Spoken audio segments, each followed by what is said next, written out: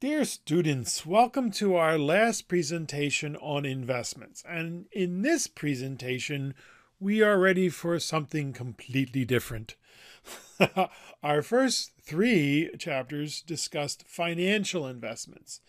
And in this chapter, we will discuss real estate and other investment alternatives. Why? Because not everyone wants to own just mutual funds. This is a chapter that was taken out of the book when they moved from the big book down to the smaller book. And I think it's a little bit unfortunate because this is important to at least know about so that you don't get tricked into any scams. And maybe you do want to invest in real estate and maybe you get involved in one of the other investment alternatives. But for the vast majority of us, no. You're going to buy a house maybe someday. So you're going to have some real estate investment, your home, and you can't live in a mutual fund, but you can live in your home. And then some of the others, maybe, but I'm going to do my best to dissuade you from them. Okay, so let's get started. On slide number 2, your home, real estate investments, direct. Well, there are two types of real estate investments, and on the whiteboard in the face-to-face class, we would put a big, on one side, direct, and then the other side, indirect.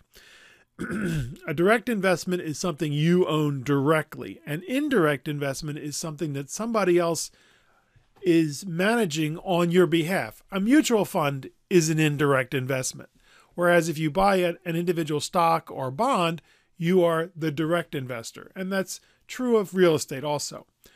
And as we said, most people are going to want to buy a home, maybe someday, San Diego. Your home is your principal residence. And that's a legal term that the IRS uses. We'll come back to that later. And as we discussed back in chapter 7, your home is the major asset of most households. We saw the good tax advantages. They're not great anymore because we saw that the standard deduction is now pretty significant, pretty hefty. And so a lot of people don't even get to use it because they don't generate as much interest because interest rates are really low. So it's a good tax advantage, and it's been a very good hedge against inflation, especially in San Diego, because typically a home produces an after inflation return of about 2.5–3% a year. San Diego? No, it's been a whole lot more than that. But it is a home first, an investment second, in my humble opinion. You will hear otherwise from usually real estate agents and people in the industry. But I think of it as your home first. And people sometimes think, oh, we're going to buy this, and then in 5 years we're going to buy something bigger, and then we're going to buy something bigger.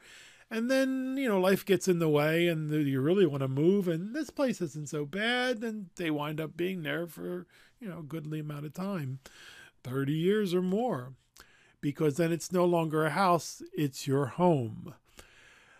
There are other direct real estate investments, such as a vacation home, and that depends on whether the IRS views it as a rental property. I forget the rules, but you have to be there a certain amount of time. Rental property, dear students, is a whole course unto itself, and we'll just touch on some of the issues involved. But I like to use the term tricky. Real estate can be very lucrative, but it's tricky. And what do I mean by that? Remember the PETA factor in mutual funds was really low, the pain in the factor. Well, with real estate, the PETA factor is off the scale. And then you may be tempted to buy undeveloped land. Look, that's very difficult, folks, especially here on the left coast.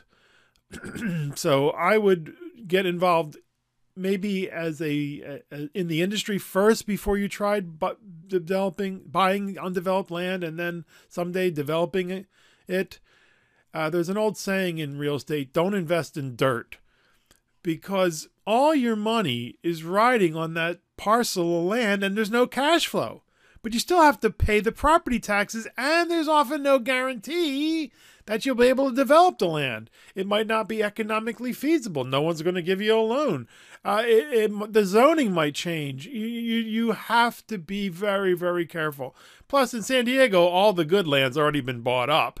Sure, you can buy something out by Jacumba, but how long is it going to take for urban sprawl to get out that far? And with all the fires, Sandag is not in a happy position to let people sprawl out they're trying to infill. They call it infill. They're trying to put more and more housing by the major transit corridors.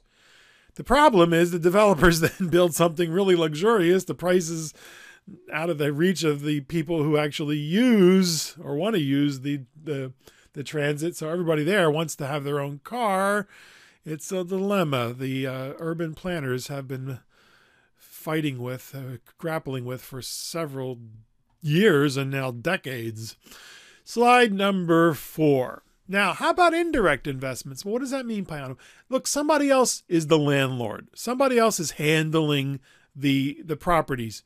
You are just a partner or a member of a syndicate, or you buy real estate investment trusts. Now, we made a quick mention of these in Chapter 13, where you could buy mutual funds that invest in REITs, as they are called. I love that word, REIT, real estate investment trust.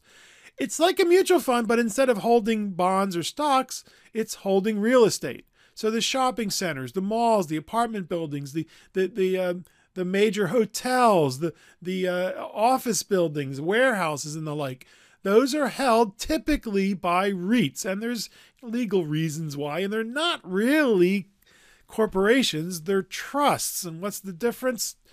I don't really know, to tell you the truth. I mean, you take if you want to become a lawyer and learn the differences between trusts and corporations and get into we learn a little bit about that in, Business 120, Introduction to Business.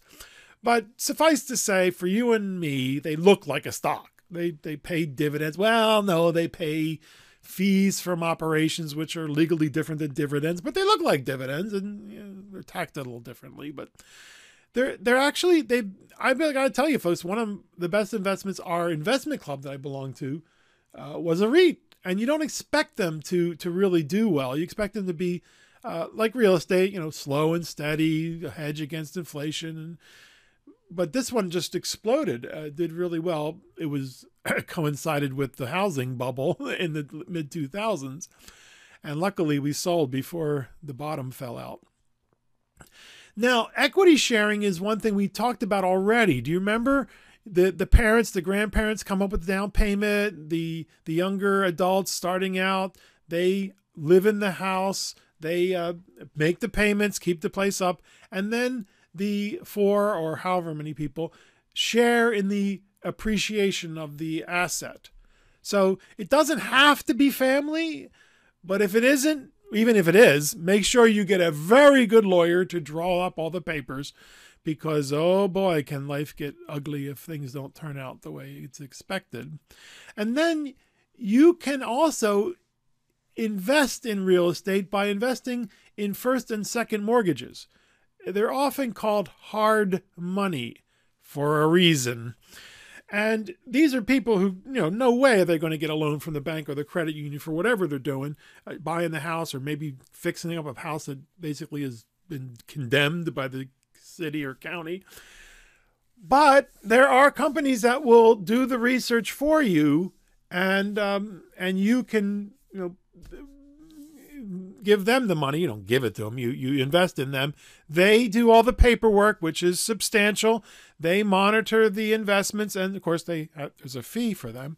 And I was very skeptical until one of my good friends asked me to come with him to a presentation, basically one-on-one interview with a woman who was one of the principals in this one company, and I always forget their name because it's almost like Fannie Mae's name. It's Federal Home something or other, but that's, it's not Fannie Mae, folks. It's not.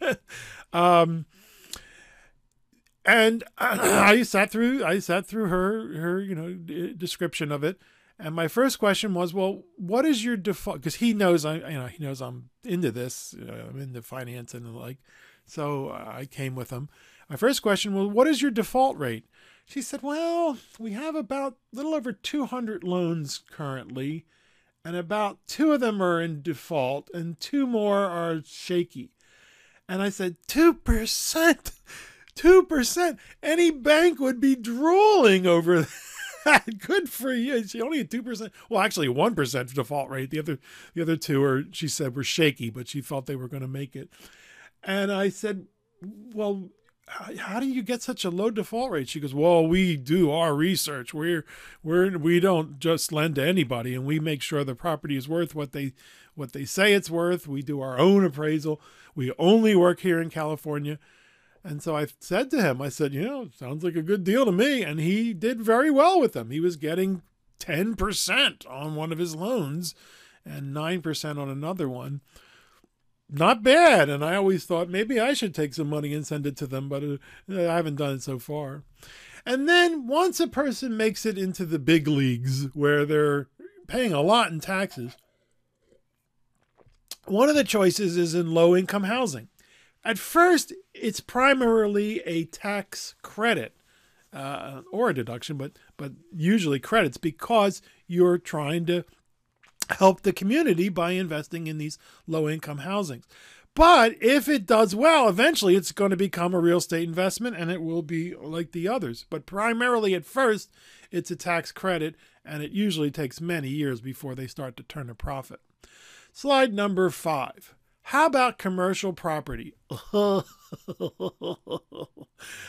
Here in San Diego, oh boy, it's just, forget it. The prices have just got you thinking. Residential real estate has gone up. Where do you see the prices for commercial?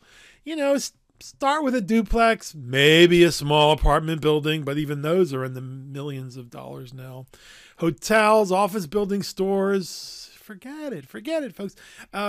Downtown San Diego, 25 years ago, 20 some years ago, you could buy a storefront for $1 million. Now you couldn't touch it for $8, $9, $10 million. My buddy, who's much more aggressive than I am, in the lately, it was like 96 or so, 97. He was going around to everybody trying to get us to pool our money and buy the hotel on Newport Avenue in Ocean Beach, because we live in Ocean Beach, because it needed a lot of work. But it was like I forget the exact number, 440,000. You couldn't touch that place now for under $4 million. Whoever bought it had to fix it up. It's now a hostel, and I'm not sure exactly what they're going to do with it, because I read something where they've been affected by the COVID. I'm not sure exactly what's going to happen, but forget it. It's just. Now, where can you do it? If you go to a middle part of the country, maybe even Arizona, Nevada, New Mexico, but here, forget it. I was really gung-ho. I kept telling my wife, we have to buy some commercial property, because we bought some residential, and it worked out okay. So I started looking in Tijuana, and the prices there have gone up, but they're still within reach. But I was told in no uncertain terms by many people, stay away. You're not even a citizen of Mexico. But if you do buy real estate there, especially commercial, you start up a corporation. You don't do one of the bank trusts, which is what people do when they buy a home. You start up a corporation in Mexico, and in 4 years, you can apply to become a citizen of Mexico. And I I was gung-ho just a couple years ago or so. And then I heard a lot of horror stories and talked to a couple of lawyers who said, yeah, don't worry about that. And I thought, and then somebody told me, the lawyers are the most corrupt people in Mexico. I said, oh, come on, this guy didn't seem that bad. And I've never done it. I've never done it, and I probably never will, especially because my wife thinks I'm crazy, which she's right. So the book tells you, and other people will tell you, look for income to be greater than expenses. Yeah, great advice, guys, but don't be surprised if you're looking at negative cash flow for several years. The rule of thumb is if you can get 7 to 10 times rent for the price, that's a good deal. So in other words, if you could get, say, $3,000 in rent a month, that's about $36,000. If you could get a place for $360,000, that's not a bad deal. But what can you get for $360,000 here? A very small condo, and you're not going to get $3,600 a month in rent. So, authors and rule of thumb. But if you are so inclined, the bargains, if there are in the South Bay. Or if you go out to Jacumba or Boulevard and, yeah, okay, you got the idea. San Diego is very, very difficult. How about fixer-uppers? Again, San Diego is very, very difficult. You're up against some of the best real estate investors in the world. But if you were to go somewhere else, concentrate on smaller properties first, maybe a duplex, 2 units, live in one, fix up the other, then rent that out. Look for low down payments and seller financing of rundown properties. What does this mean? These people have had this place for decades, and one of them maybe passed away. The other one wants to sell, and the place is kind of run down. Well, the banks don't want to lend on it because it needs a lot of work. So you talk to the seller and say, look, here's my down payment. I will now pay you as if I were paying the bank. Expect to pay a little bit more in interest, but they're trying to get rid of the property. So if nobody else steps forward, you might be able to do it. Because as we said, banks are usually very reticent to loan to a distressed property. However, if it's on their books, the person has foreclosed, a person has left and they've foreclosed, they are all too happy to finance it because they're not in the real estate business. They want their money. They want their interest. My humble opinion, folks, is to stay away from property managers. Not that there aren't good property managers, there are, but nobody cares about your property as much as you do. And they take usually 10% of the rent, and they're very often quick to try to get rid of tenants, which is something that we don't try to do. We try to get good tenants and then charge them less than the going rate, because then they, first of all, they love you. They appreciate you. One woman, when she was sure I was going to raise the rent, I said, no, I'm here for something else. And she gave me a big hug. I said, oh, thank you. So yeah, real estate is tricky, folks. You're dealing not with just stocks, which are inanimate objects. You're dealing with tenants, which are people. And as we said, as we just mentioned, it is very important to not only deal with the repairs, but deal with the renters. Because fixing a tenant is just as important as fixing a toilet. Overflowing toilet can cost you a few thousand. A bad tenant can cost you 10,000.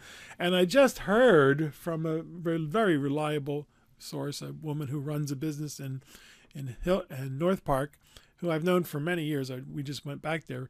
She has a rental in Hillcrest, and the tenant, I have a hard time believing this, but the tenant that she finally got out racked up $34,000 worth of, yeah. So, and you saw the nightmare, the I hope you saw in chapter 7 the landlord's nightmare, where whoever it was drove their motorcycle into the living room, and yeah. If you are so inclined, I really recommend anything that Jay DeSima wrote. I only read the one, but he's written other ones, and he's really sharp. He's funny, and he does his own, as it's called, sweat equity. He puts his own life into the work, and he says, install a white picket fence. People love a white picket fence, and he did the cute thing where the foundation was settling, which is not necessarily a bad thing, but the house looks a little tilted. So when he replaced the doors and windows, he tilted all the doors and windows so that the house looks straight up and down. Cute. Nothing new, folks. Look at the Leaning Tower of Pisa. The Italian engineers did it 400 years ago. As the thing started leaning, as they were building it, they tilted the top. Didn't help too much, but check it out next time you look at the Leaning Tower of Pisa. Okay, so have a lot of fun if you're going to get involved, because it's a lot of work. What are the advantages of real estate? Well, it's a hedge against inflation, as we said, and there's what is called financial leverage. Remember we said that real estate turns about at 7-8%, and the real estate agents and the real estate people say, "Oh, he's not comparing apples to apples." And I told you they were right. We're going to do that in a bit, so just stick with us. You get to use borrowed funds to help you acquire a more expensive property than you would on your own. In other words, you use leverage. You're using those borrowed funds as a lever to increase your gain. But it also increases your loss. For real estate partnerships, there's easy entry, sometimes not so easy to get out, and you have limited financial liability as a limited partner, and there's no management concerns. Same thing with REITs. And one of the cool things about real estate, I always thought, was you just can't check the price of your real estate investments every day on the internet, which is one of the major problems with stocks. People will say, "I'm in it for the long term," and they're always checking their phone or going to their computer to see what happened. "Oh, it's up 25 cents. What should I do? Oh, it's down 50 cents. What should I do?" Well, now actually you can check your price. It doesn't change that often on Zillow, Trulia, and they're just ballpark rate figures, folks. It's not until you put it on the market when you actually find out what it's worth. And what are the disadvantages? Well, liquidity. Liquidity is the issue in real estate. It may be difficult to sell your property. It may be difficult to get out of the partnership because you can't find anybody to buy your share. It's not a problem with REITs because they buy and sell like a stock. And normally there is that lack of diversification. When you buy a single property, well, that all your money's riding on that property. But of course, REITs, partnerships offer diversification. Now, we're not going to get into the tax ramifications, but when you make money off of real estate, that's called a passive income, and especially with those syndicates and the like. And you can't use passive losses, or there's a certain amount that you can use against active income, which I'm not a real estate lawyer or a tax CPA, but just know that it's treated differently, and some losses have to be sheltered against gains.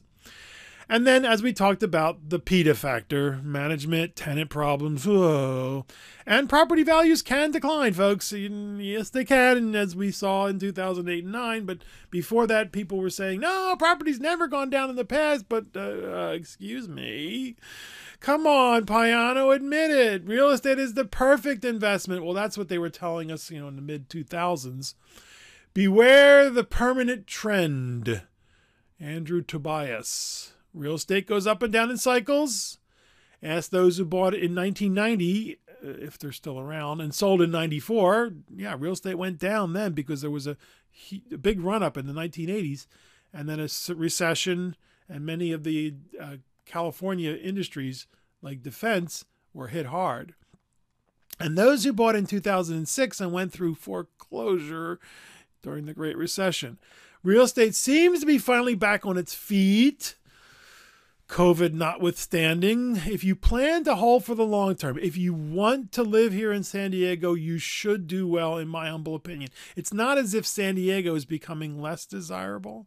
By the way, as I hope you understand, there's no perfect investment. Every investment has advantages. Every investment has disadvantages. In the late 1990s, internet stocks were the perfect investment until they fell 94%. But what about leverage, huh? What about the ability to make money with other people's money? I already told you about that, didn't I? But isn't that what makes real estate such a great investment? Well, yes. Yes. Remember when we talked about make love, not loans, and we really don't like debt? Well, when it comes to real estate, that goes all out the window. Yeah, debt, you live with debt. It's just part of the game, unless you're not taking this class because you're incredibly wealthy and you have plenty of people to do all your investing for you. Let's look at the two problems in the older book that illustrate the power of leverage. Now, these were from our old Business 121 textbook, which was written in around 2004 and 5, when prices were going up 20% a year, 10, 20% or more a year in real estate, which is very unusual, folks. Calculating the return on investment. This is the worksheet, and these are not going to be on the exam. Okay, you got it. They're not going to be on. They're not going to have to go do them on the exam, but you can get out the worksheet, and if you want, or just follow along here because it's pretty straightforward. So he bought a rental property for $200,000 cash. Now, how many people have $200,000 lying around the house, right? 1 year later, he sold it for $240,000. So what is the return on his investment? Well, if we do the calculations, and you probably can't see them if you're looking at this on your phone, but it's the selling price minus the initial price, what we brought to the table, $240,000 minus $200,000, which is $40,000 return. That's our absolute return. But what is our percentage return? Well, we brought to the table the $200,000. So we take the $40,000 divided by the $200,000 and we get a 20% return on our investment. It cost us $200,000 to make $40,000. Very good return. Anybody would be very happy to make this amount. But here's the key about real estate. Did Dave come up with the whole $200,000? No. In those heady days, you only needed 10%. So let's say, suppose this is using financial leverage. Let's suppose Dave invested only $20,000 of his own money and borrowed the $180,000. That's 90% financing. This is not allowed anymore on investment property. They want you to come up with at least 25%, not 10%. He only put up 10%. So let's look at the numbers. He made the same absolute return, $240,000 minus the initial price of $200,000. That's a $40,000 absolute return or dollar return. But remember, he only had to bring $20,000 to the table, as we say in the industry. So he made $40,000 on a $20,000 investment. That is a 200% return on your investment. And this is what was happening. This was, 15 years ago, 14 years ago. They were building these condos down in San Diego City and all, other parts of the county, but the condos were the real egregious ones. You could put your down payment of $20,000, $30,000, $40,000 9 months before the darn thing is even finished, and then by the time it was finished, you didn't even have to move in. You could turn around and sell it for an extra $40,000 or $50,000. So it's free. It's not free, but it's pretty darn close. Hurry up, they're giving away. Come on, run down. You do it too. And as one economist I heard say, no, it's not like one economist. It was I forget who it was. One of the industrialists said, over 100 years ago, there is nothing more dangerous to your finances, to your financial health, than watching your neighbor get rich on the latest get rich quick scheme. So, that goofball down the street who whatever he does, he's not very smart. He's making thousands of dollars every year. Me some too. Ahem. Yeah, it's musical chairs, folks. It's tulip bulbs. It's the greatest and latest and greatest way to lose a ton of money, because eventually the music stops and you hopefully are not one of the people left holding the bag. So let's take a look at the problem that was conveniently left out of the previous textbook because it hadn't happened yet. The music was still playing. So calculating the return on investment, and I used 666, folks. It's a joke. It's a joke, and hopefully nobody takes offense by it. But that was the number of days. The person who wrote Revelation also wrote the Gospel according to John, and he was saying that 666 was the mark of the beast. Well, the beast was Rome. If you read it, it's basically he's symbolizing Rome, and he said it's only 666 days until Rome falls. He was only off by about 300 years. Anyway, calculating the return on investment using financial leverage, and things don't go as planned. Suppose Dave invested only $20,000 of his money and borrowed $180,000. That's 90% financing. And now the property value went down 20%. And now the question is, what's he going to tell his wife? That's the real question here, because We do the math. We take 20%, $200,000 times 20%. It's a $40,000 drop in value. So now the property is only worth $160,000. But he still owes $180,000. Remember, negative equity, underwater. If he runs into a problem now, he doesn't own any more of his house.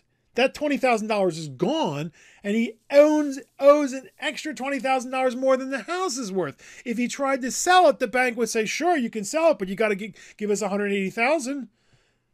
He would be tempted to do what a lot of people did in the Great Recession. Because remember, we saw housing drop more than that, not 20%, 50 or more percent. We saw that $570,000 duplex go down to $225,000. So what is he going to tell his wife? Honey, we have a problem. And that's why a lot of people just walked away. Now, if he held on in San Diego, at least, we see that those prices have come back. But what if his renter trashed the place? Meaning he has $12,000 or $15,000 of repairs just to get it so he can rent it again. Do you see why we call real estate tricky? Because although stocks will fall 50%, you just walk away because you can sell it still, but you walk away and you've made a big loss. But here you're stuck with this property, and also if you do walk away, you go through foreclosure and it ruins your record. And some people went through bankruptcy, and real estate is tricky. Can be very profitable, but it is tricky. Okay.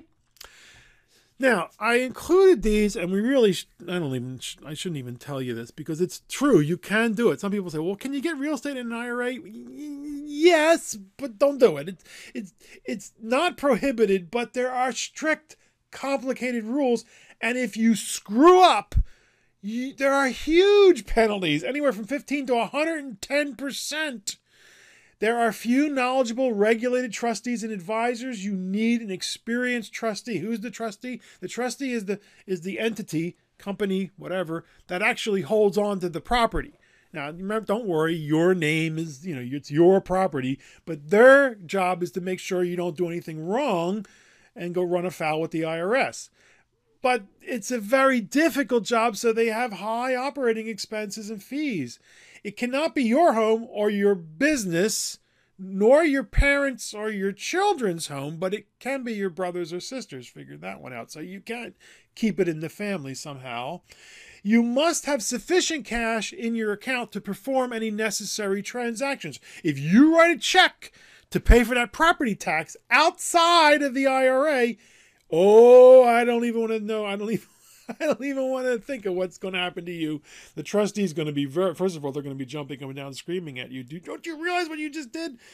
And if you go over the annual maximum contribution because you have to deposit more cash into your IRA, then you're going to be penalized 6% per year on the amount over deposit until the rent comes up to the point where you can take the money out. Do you understand what I'm talking about? No? Then don't do it. And for this reason, often people pool their IRAs, but that's normally forbidden. So again, you have to find somebody who knows what they're doing and don't expect it to be cheap, because I certainly wouldn't want to take on that responsibility. I have no idea how to do this stuff. A CPA and a tax lawyer is probably what you're going to need. The advantages can be dubious. Investment real estate often has some of the same advantages as an IRA without any of the constraints of an IRA. And capital gains taxes are deferred until you sell the property, which may not be until retirement. You may never sell the property, in which case your heirs will receive the property at that current rate. They won't be taxed on the capital gains that you would have been taxed if you had sold it. Income is usually negative or minimal for years, so who cares? You're not paying income tax on income that's negative.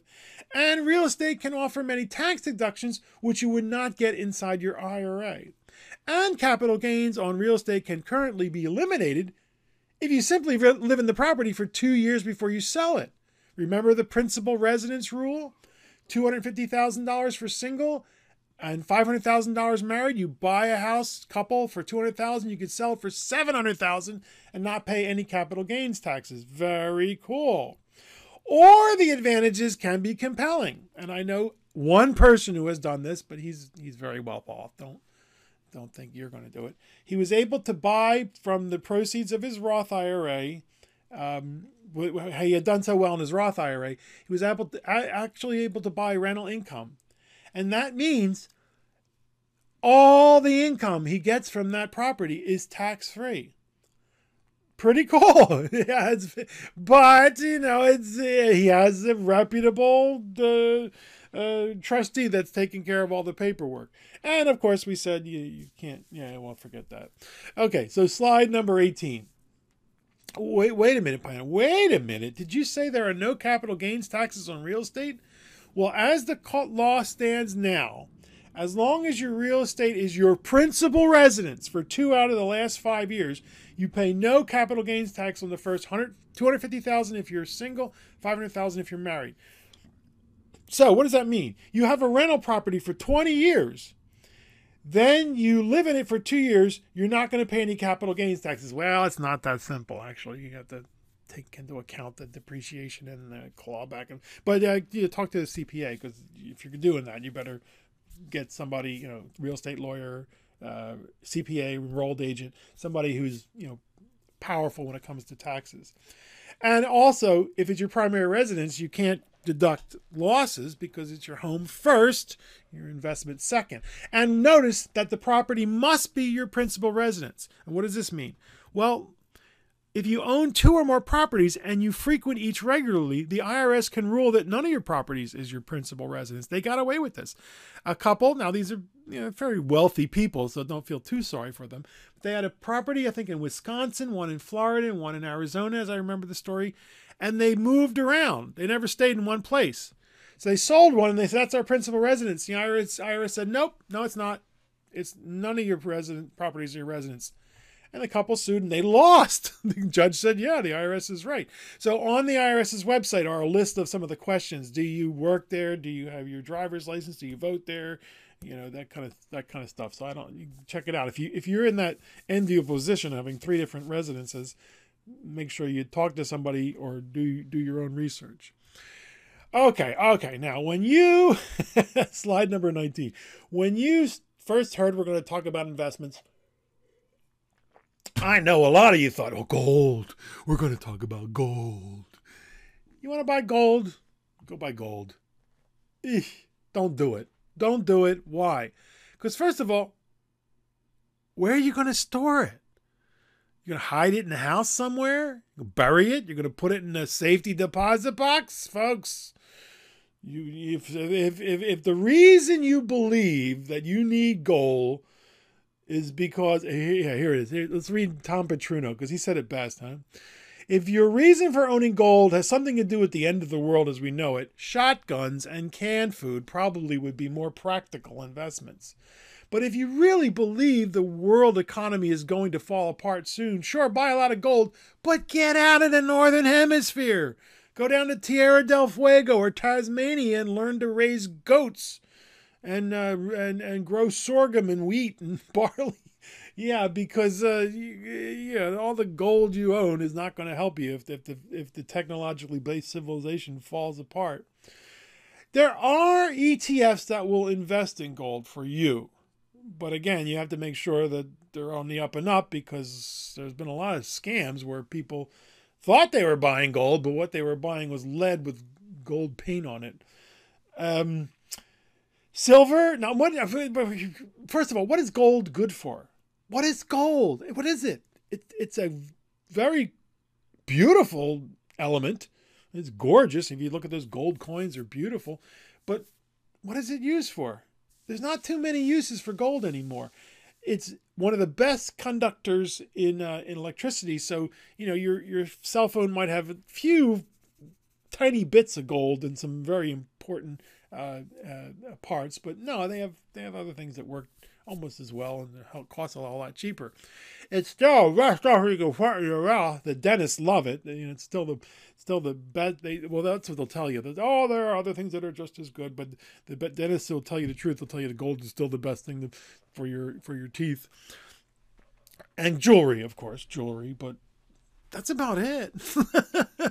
So sure, buy gold, look at it, it's gorgeous, and someday it's going to be worth something because people will always buy it. But hang on a minute, because we're going to take a look at how gold is done next to stocks and bonds and realize that gold is not the best of investment. Now, silver actually might be. Why? Because silver still has many industrial applications for which it is used. So there will be always a need for it, and the price might spike it, and you could probably sell it higher than what you purchased it. But again, there's no interest like gold. There's no rent. There's no cash flow. It doesn't grow. It doesn't make new products. It doesn't invest in new technologies. Doesn't move into new markets. And the biggest use of silver is gone. Film. Yeah, the little yellow boxes, Kodak, all around the world are no longer there.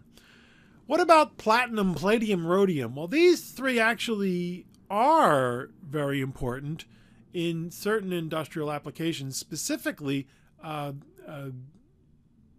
the catalytic converter in your car and fuel cells and the like. So those are actually something that might be worthwhile to hang on to. But again, where are you going to store them?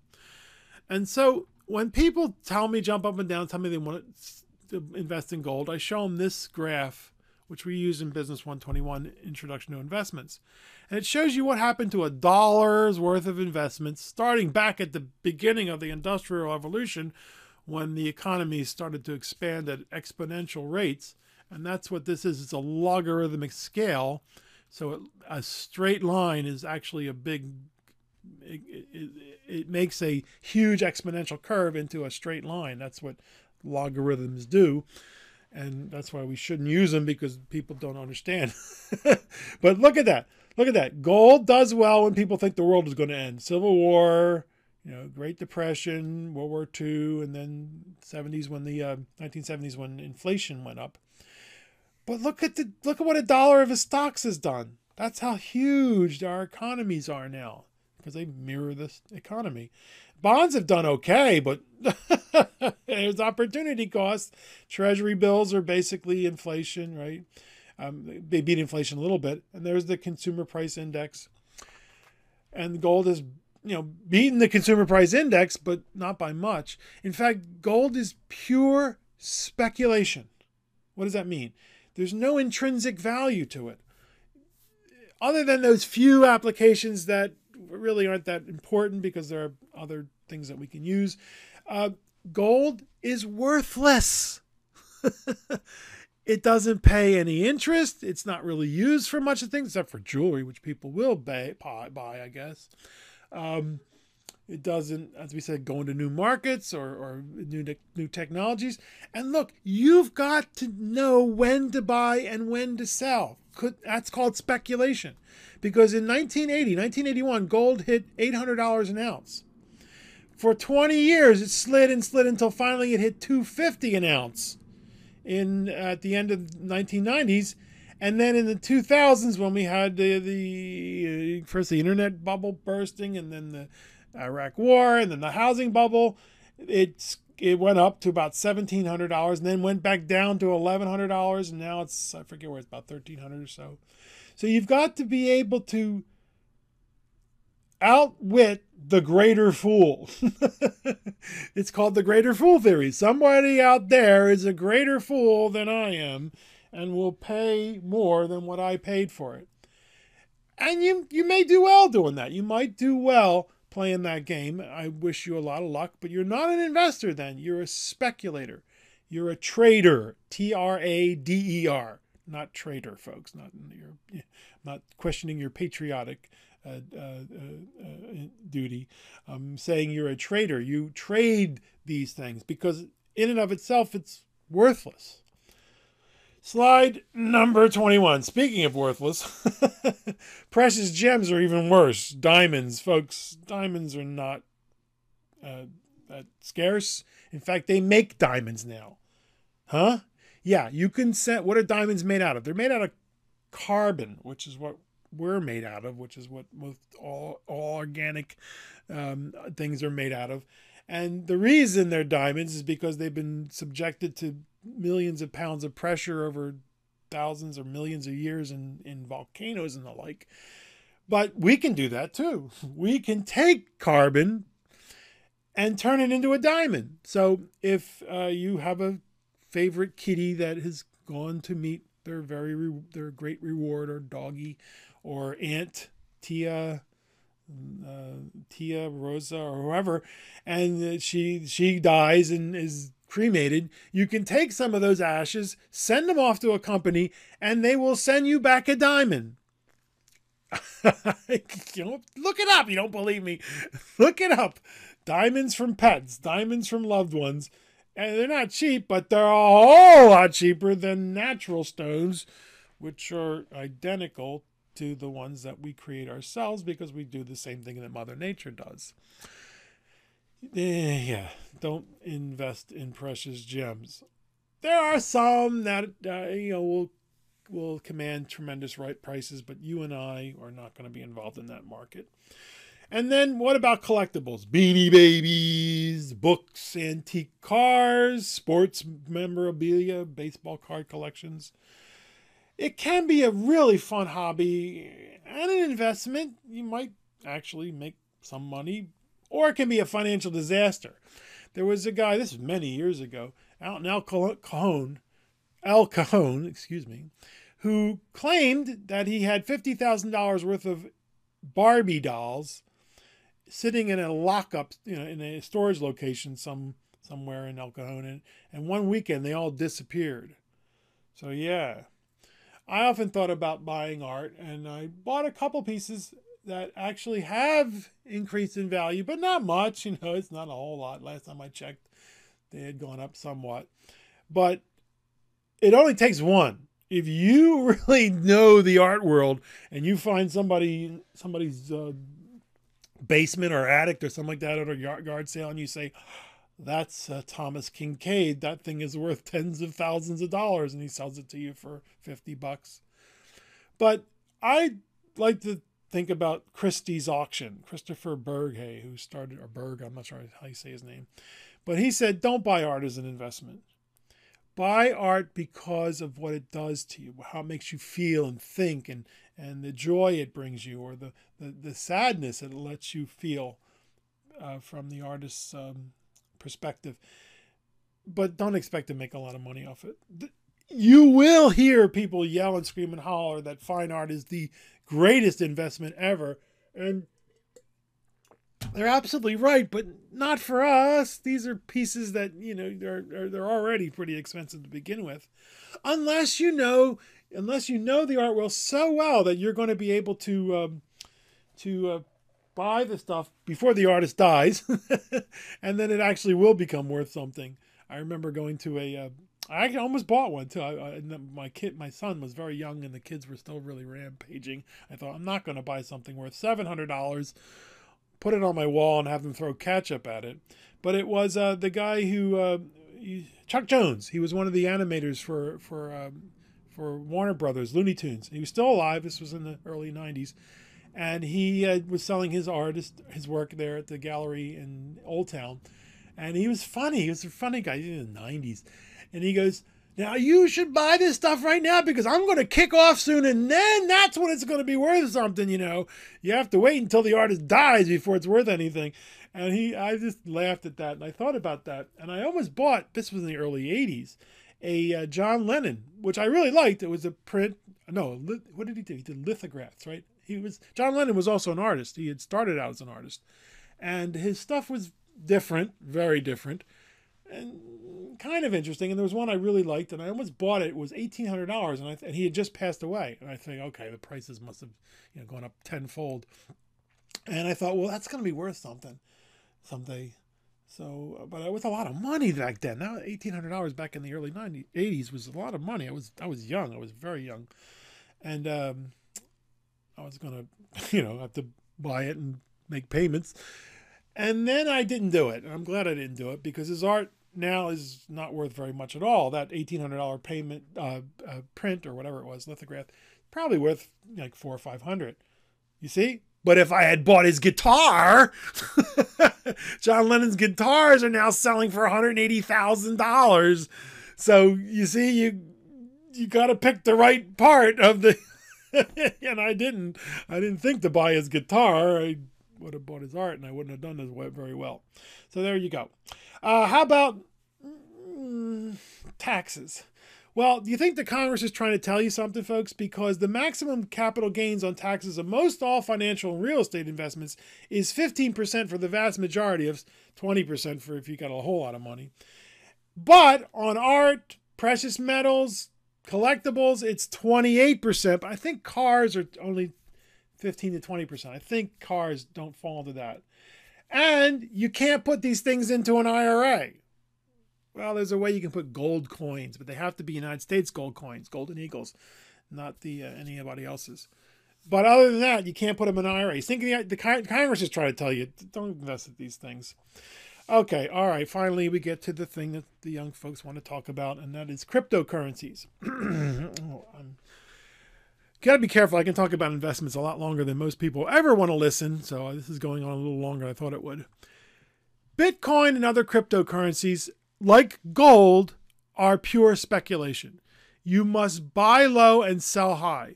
But they're even worse because with gold, at least you can make jewelry out of it and use it for some applications. But these things have no intrinsic value.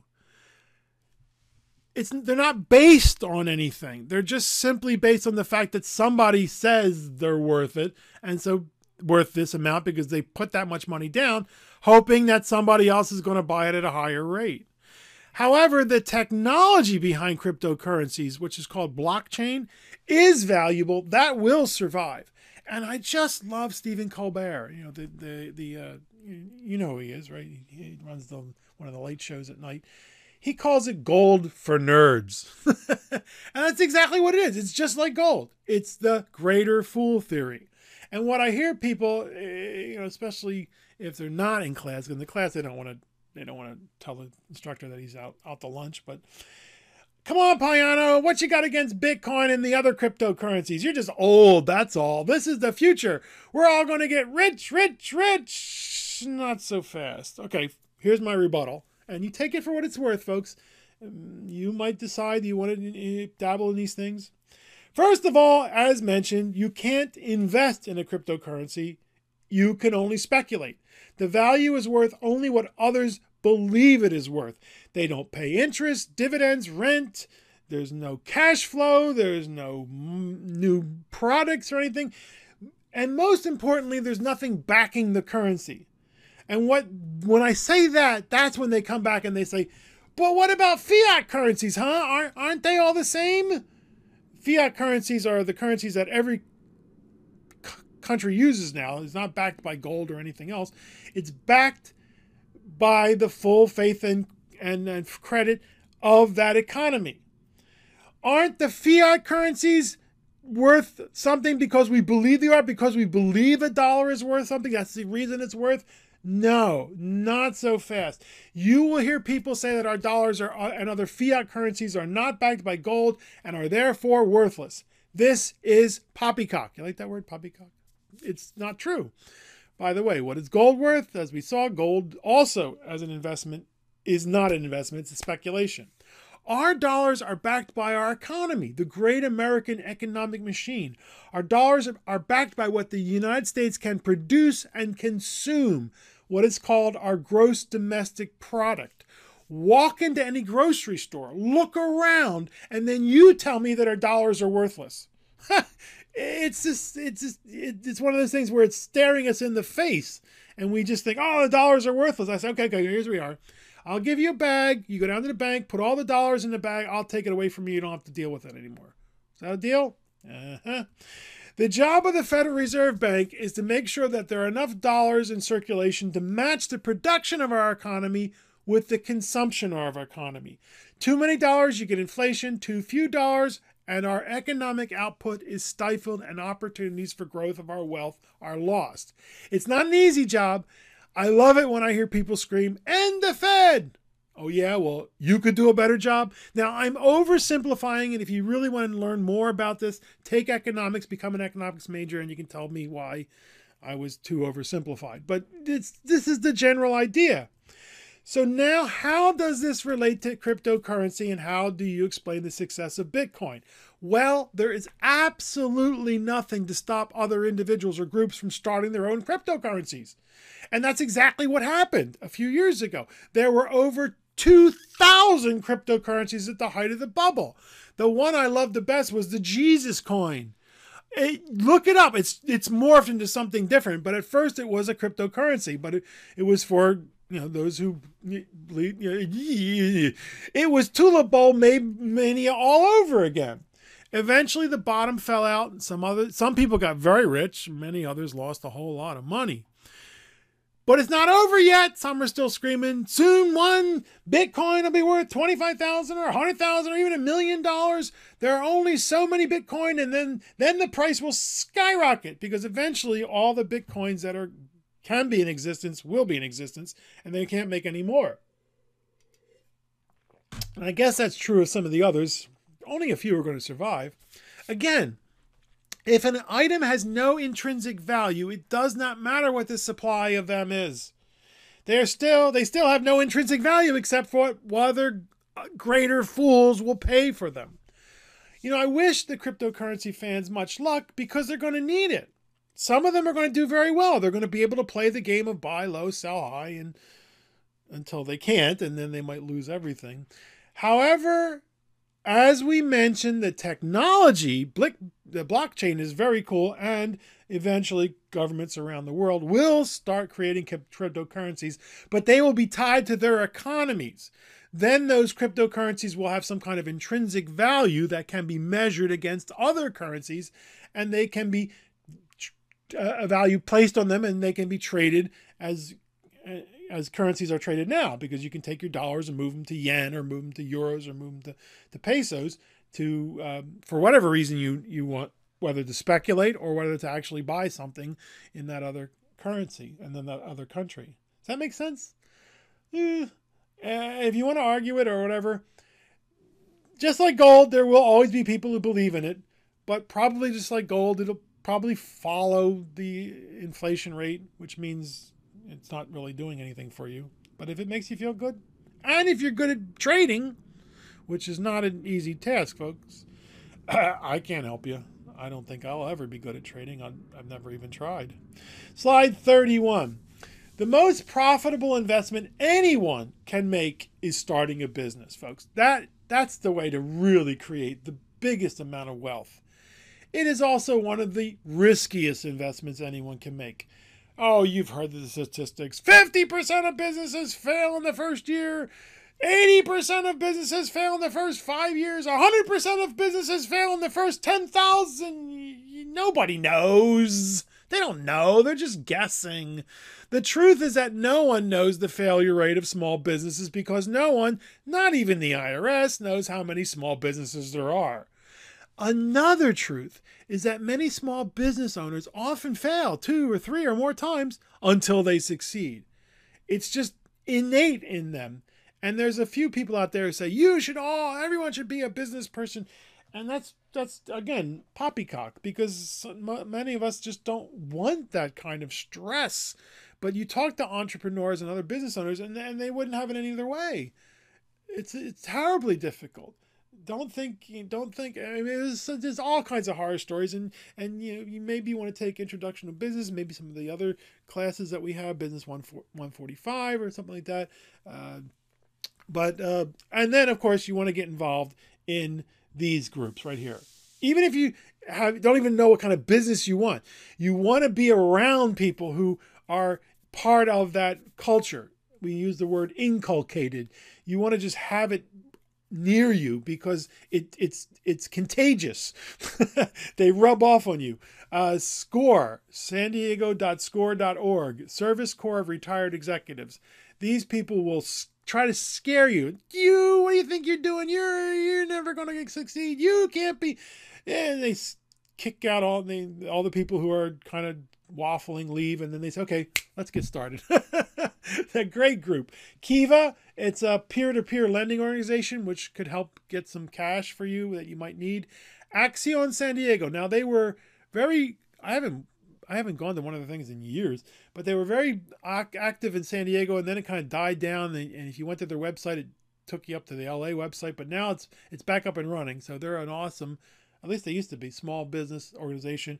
And then you have to come to our Southwestern National City campus, where we host the South San Diego Small Business Development Center.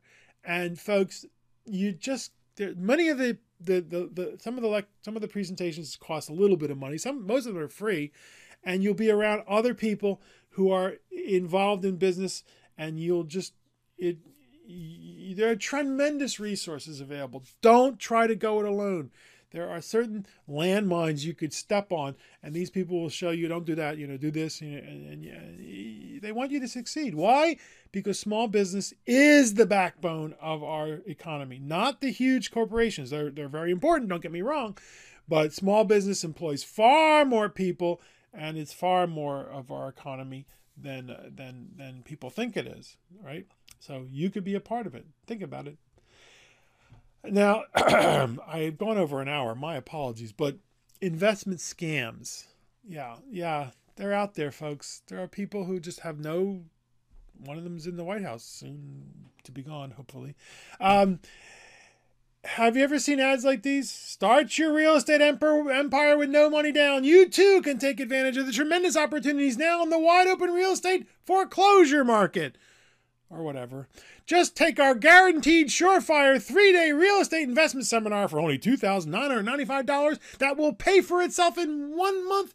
You will be on your way towards riches beyond your wildest dreams. Now, don't worry about burning that credit card, folks. I know you have a $3,000 limit on a credit card, but you have other credit cards, and you are going to pay off all those credit cards within 2 months. I guarantee it. And when that doesn't work, we'll sell you, we'll let you mortgage your house, and we'll sell you the surefire 5-day seminar for only $9,995 that is super exclusive. But when that doesn't work, you'll take the $25,000 2-week Hawaiian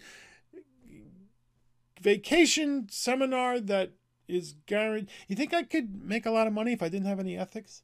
Oh, these people, they'll take your money, folks. There's one example that we show on the website in Canvas. A guy, one of these reality television folks, wants to teach you how to buy and sell real estate and become super wealthy for only $34,000. And so watch out, folks. The scams are out there. And if it sounds too good to be true, yeah. So, bottom line, finally. Buy a house, make it your home.